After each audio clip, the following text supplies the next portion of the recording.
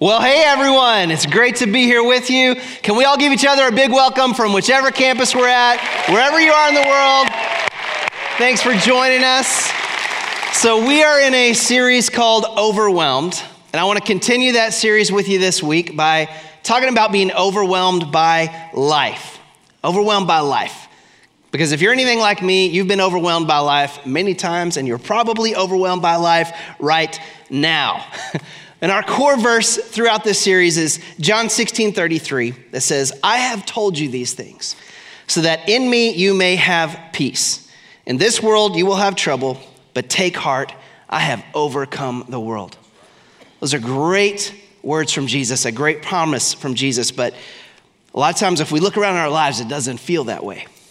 Like it's the fall season right now. And I think I finally figured out why it's called the fall. It's not because leaves are falling on the ground. It's because everybody's ready to fall on their face. Like the fall's really tough. It's way different than the spring. The spring is when everything kind of just continues, but the fall is when everything kicks off. It's when everything starts.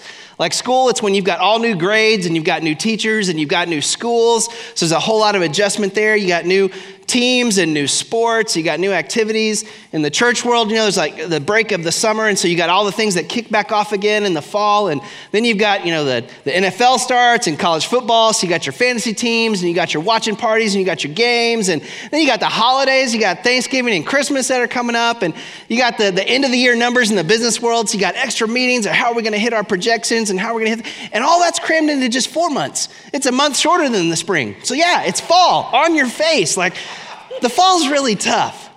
And we're busy people. Because I think if we're honest, it's not just the fall, it's all the time. All the time. We're busy, ready to fall on our face. I would say it like this. We are overwhelmingly busy and yet chronically unsatisfied. We're overwhelmingly busy and chronically unsatisfied. We're living life at a pace that is stealing, killing, and destroying the life that's in our lives. Like if you were to walk up to somebody right now and say, hey man, how you doing? The number one response you will get is, I'm so busy. I'm so busy. Like when did that become acceptable or normal instead of being viewed as dysfunctional and unhealthy? Like imagine if you went up to somebody and you said, hey man, how you doing? He's like, well, my leg's broke.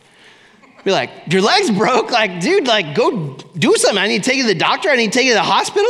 Like we got to do something about that. And he's like, oh, no, it's cool. Like, it's been broke for years. I just learned to deal with a broke leg.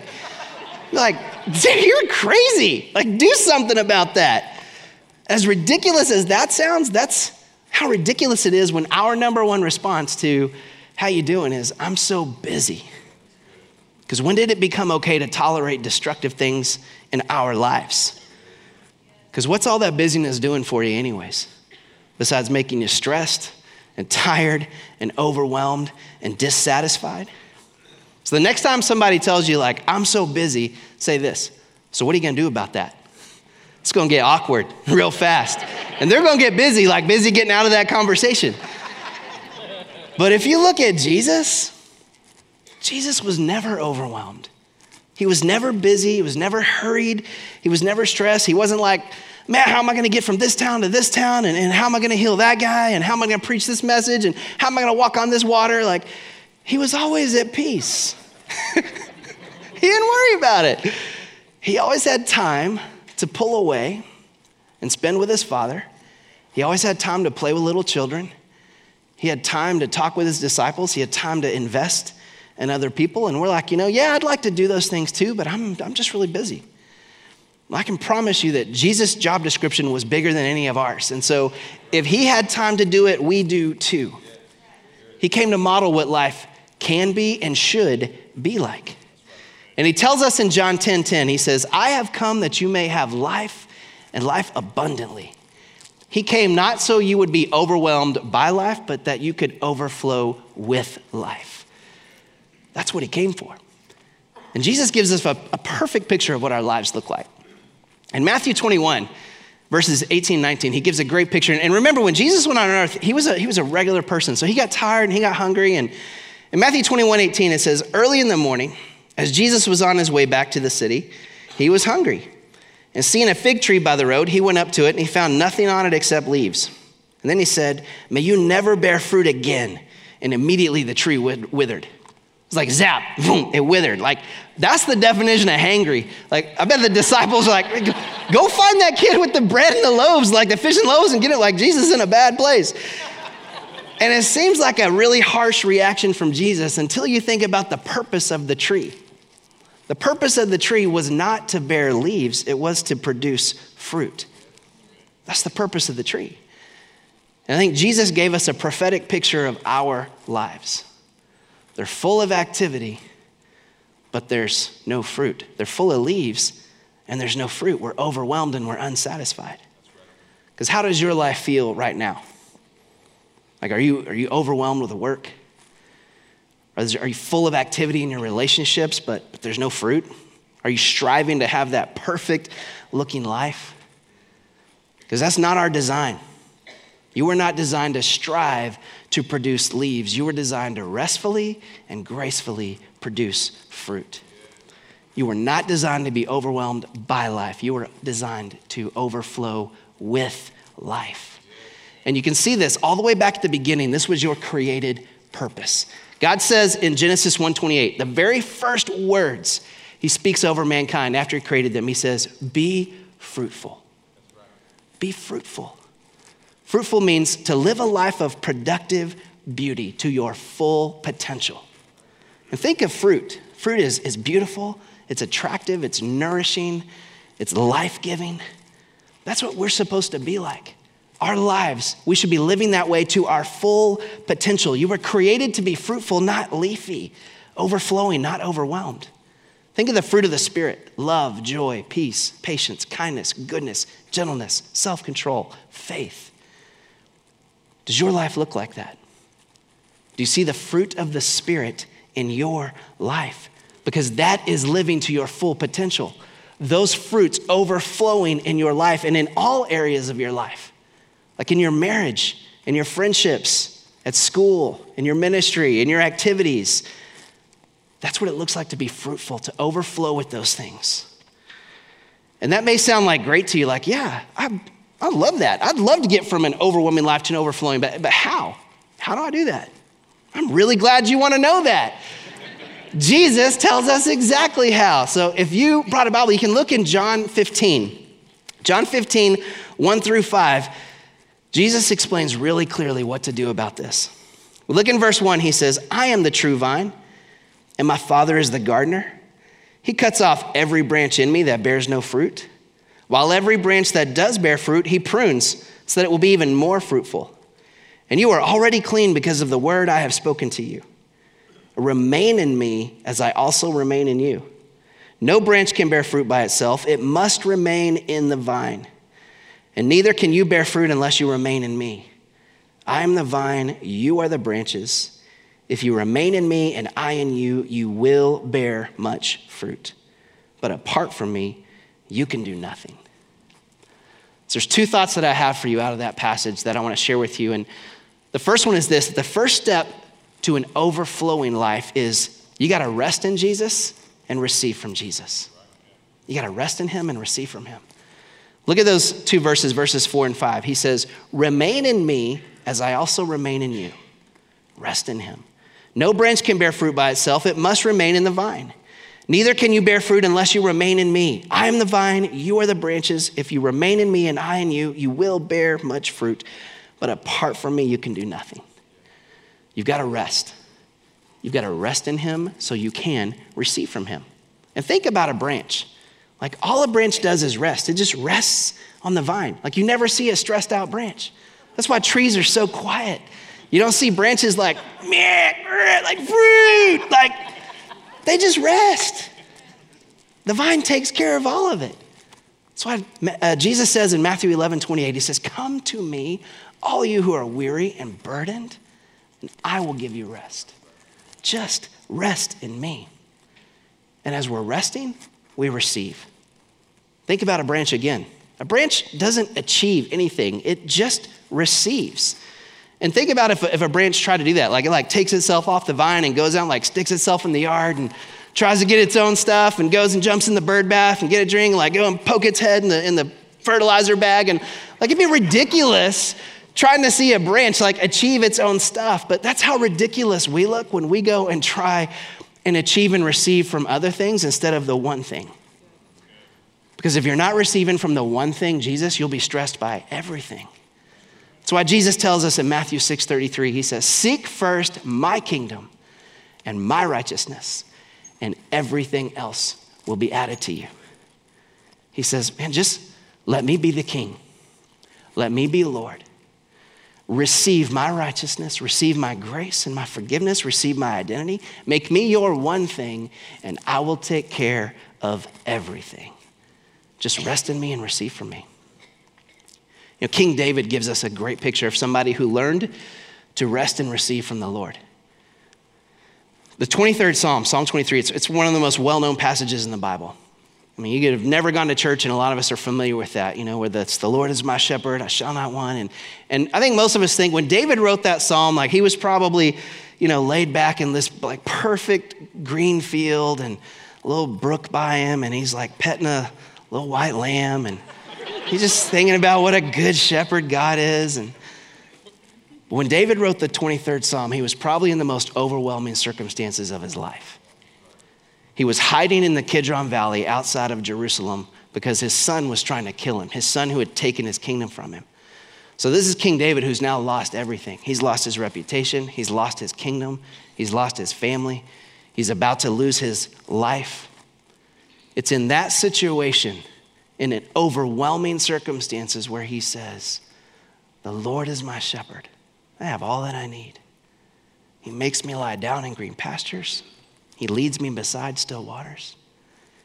He had learned that when he rested and received from the Lord overflowed into his overwhelming circumstances and conquered it.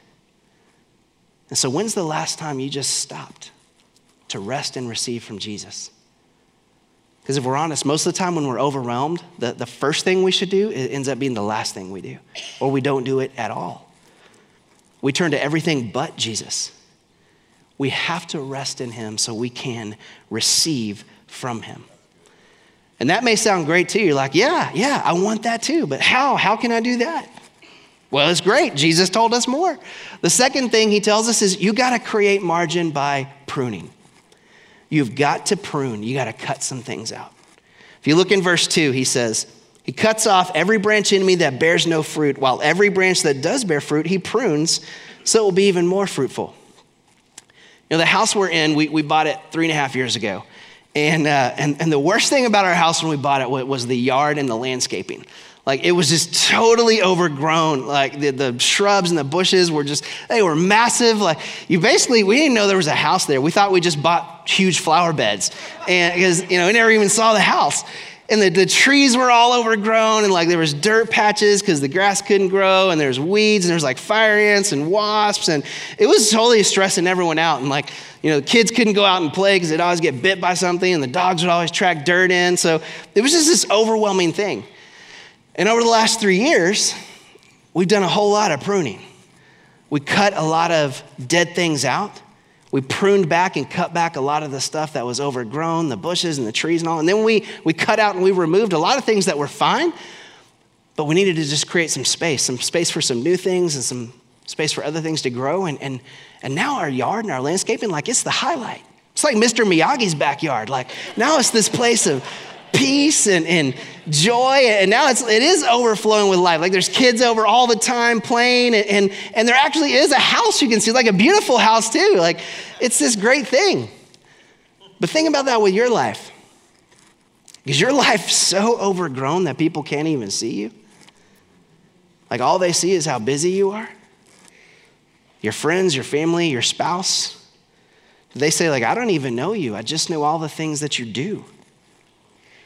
What if you started to cut those things out and prune those things away to reveal the beautiful person that is really there? I think the main reason we get to this place of being overgrown and overwhelmed, is because we don't fully realize the impact of saying yes. That every time you say yes, you say no. It's one of the only words you can say that you say two things at the same time. Every time you say yes to something, you immediately say no to something else because you just took away the margin for it. So Deuteronomy 11:26, it says, "See, I am setting before you today a blessing and a curse. Choose wisely." Choose wisely if you're going to say yes or no. Choose wisely what and where to prune. And there's 3 types of things that we see here that we have to cut out. The first thing we got to cut out is we got to cut out dead things. In verse 2, he says, "He cuts off every branch in me that bears no fruit." This is the harmful, hurtful things that you've allowed to remain in your life. Addictions, unhealthy relationships, sinful habits, unforgiveness, bitterness. You've got to trust God enough to cut those things out of your life. Ephesians 4:22 and 24 says, "Throw off your old sinful nature and your former way of life, which is corrupted by lust and deception. Get rid of that dead stuff. Instead, let the Spirit renew your thoughts and attitudes. Put on your new nature, created to be like God, truly righteous and holy." You are not those dead things anymore. You have a new nature, righteous and holy. Don't keep them around. But we compartmentalize and we think, it's just one branch. It's not that big of a deal. I can tolerate that. But you cannot leave a dead branch on a tree or on a bush, and you can't leave a dead branch in your life because that disease and that decay spreads. And you know exactly what things those are because the Holy Spirit's already been telling you. You need to get rid of those dead things in your life. So what dead things do you need to cut out? And the second area is this. We got to cut out leafy things. We got to cut out leafy stuff. In verse 2, he says, "He cuts off every branch that bears no fruit." So it's not necessarily dead, but it bears no fruit. These are the things that from a distance, it looks awesome. We're like, look at all my leaves. Look, people. Look, Jesus, my life is so full. I got all these leaves. And Jesus is like, yeah, your life is really full. But there's no fruit. These are the things in your life that take all your energy and your effort and your focus, but they give you nothing in return. It's that life that we try and present to everybody else with all of our social media and our house and our cars and all of our activities that drain us and take everything we've got, and they give us nothing back. I remember the fall of last year and into the spring of this year, I can't remember really anything about it except being overwhelmed. I have little glimpses of practices and games and meetings and activities and things, but I really don't remember, nothing stands out except being totally exhausted. And so this summer, my wife and I decided, going into this fall, we're not going to do that again. We're not going to let whole chunks of life just sail by and don't remember anything about it. And we got 4 kids, and so we made the decision not to do any sports or extracurricular activities and to stop saying yes to all of the invitations that we got. You didn't do sports? Yeah. We said we're not going to do sports anymore. And we didn't die. We're still here. Our kids are still here. You can really do that. And it wasn't easy. My wife and I were both athletes, and our kids are athletes. And my daughter Piper, I swear, she could be the first female in Major League Baseball. She's awesome. But when we looked at our life, we made a decision. What kind of life do we want? Leafy or fruitful? And people challenged it.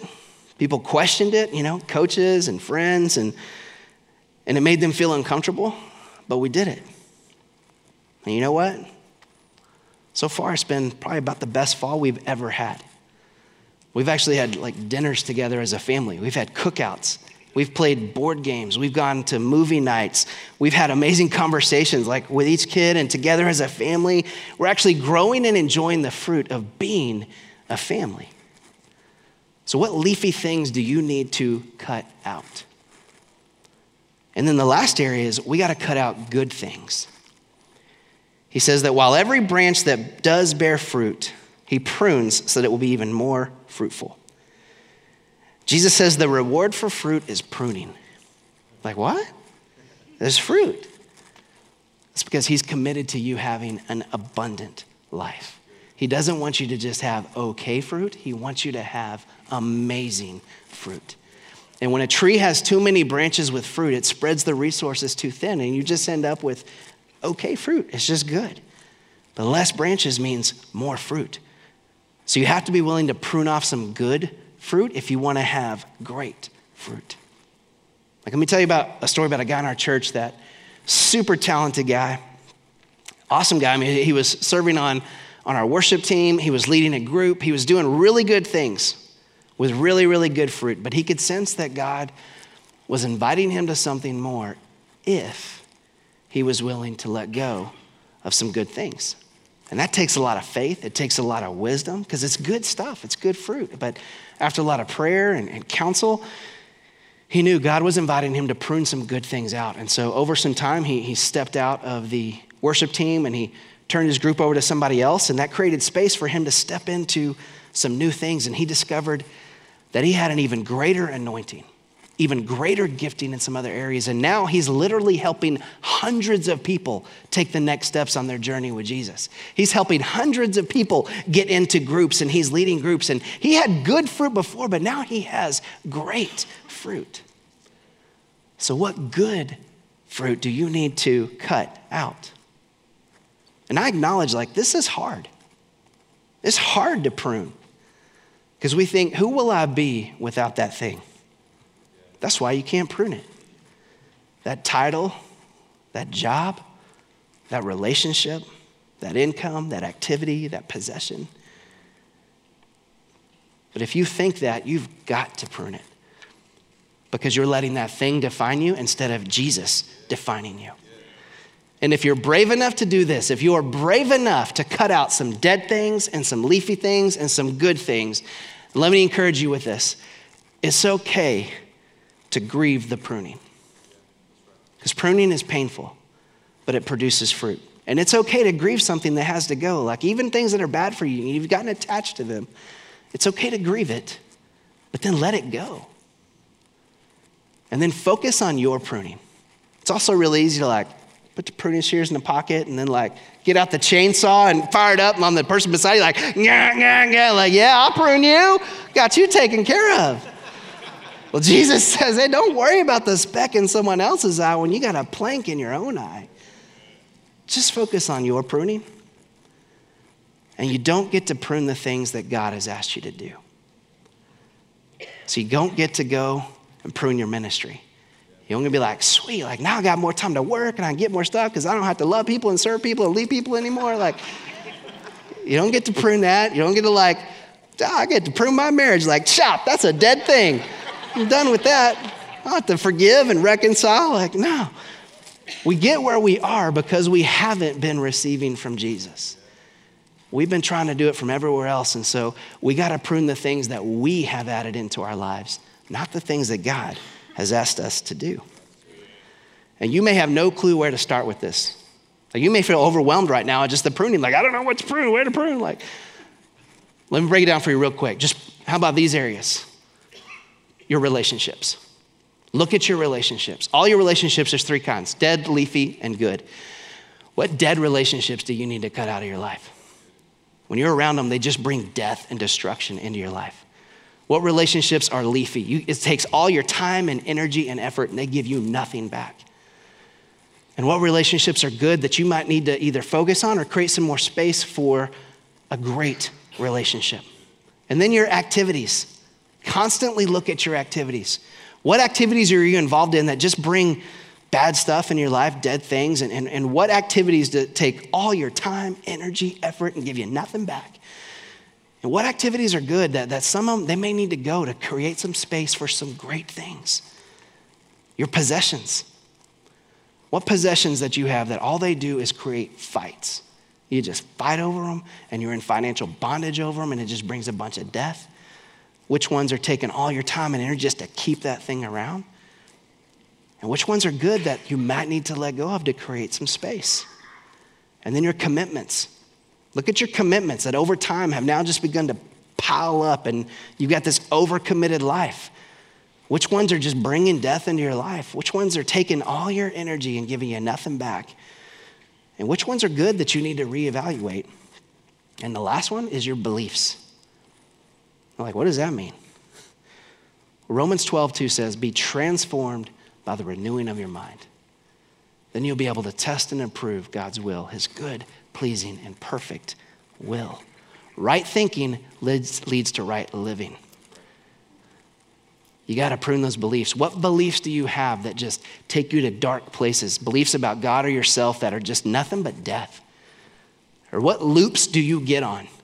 And you lose nights of sleep to, and you just spin and spin and spin, and it takes all your energy, it sucks all your life, and you just loop around and around and around. And what beliefs that you need to focus on that are good, that you need to create space for those to become great beliefs? And if you feel overwhelmed at all that, okay, man, how about just one? How about just one branch? Could you just start with one? Because God can't fill an already full life.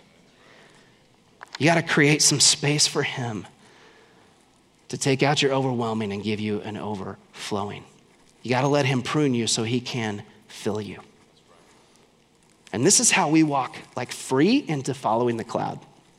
You know, we've just finished this series, Follow the Cloud. Hearing God's voice and responding to him, following him. And I think talking about being overwhelmed was the perfect thing to follow that up with, because I think we're honest, it's probably the number one reason why we don't follow Jesus in our lives. It's not because we don't believe it. It's not because we don't want to. It's not because we don't think it's important and it's valuable. We're just too overwhelmed to do it. We don't have the time and the margin to ask and listen, much less the time to respond. We don't give ourselves the space to even hear him and say yes to follow him. And Jesus ends this passage with an awesome bonus verse. Verse 11, he says, I have told you these things so that you may be filled with my joy. Yes, your joy will overflow. It's in obedience that you move from an overwhelmed life to an overflowing life. No longer being overwhelmed with stress and worry and the pace of life, you get to overflow with joy. So are you willing to trust God as a good gardener? Are you willing to trust that where God is leading you is better than where you are? That where he's leading you is better than where you've ever been, because it is so worth it to trade an overwhelming life for an overflowing life. So would you close your eyes with me? And let me just ask you, what's the Holy Spirit saying to you right now? What area of your life is he saying, will you just trust my love and my grace, my goodness for you? Or we'll be willing to just let him come in and just cut that thing out and make space for him to fill it. Can you be willing to just trust a good Father who has given everything so you could be his beloved son or daughter? He's gonna take care of you. He's gonna take you to places that you could have never imagined that are better than you've ever experienced. If we'll trust him to say, yes, I'll make you my one thing. I will let you be Lord. I will receive your righteousness, and I will let you take care of everything else. I give you my overwhelming life, and I receive your overflowing grace and love. So Jesus, we thank you. We thank you that you've done it all. You've done all of the achieving, and all we have to do is the receiving. We thank you that we don't have to fight for it anymore. We don't have to earn it. We don't have to strive for it. We can rest and receive in you. And we don't have to figure this out on our own. Thank you that you have placed your Spirit within us to give us wisdom and guidance and what to do and what our next step is. And so I invite you to unlock revelation for each and every one of us. Every area that we need to cut out the dead things, the leafy things, the good things, I invite your wisdom. I invite your faith to fill us up. May we be a people that hears your voice and responds, a people who follows the cloud. We thank you. We pray that in the mighty name of Jesus. Amen.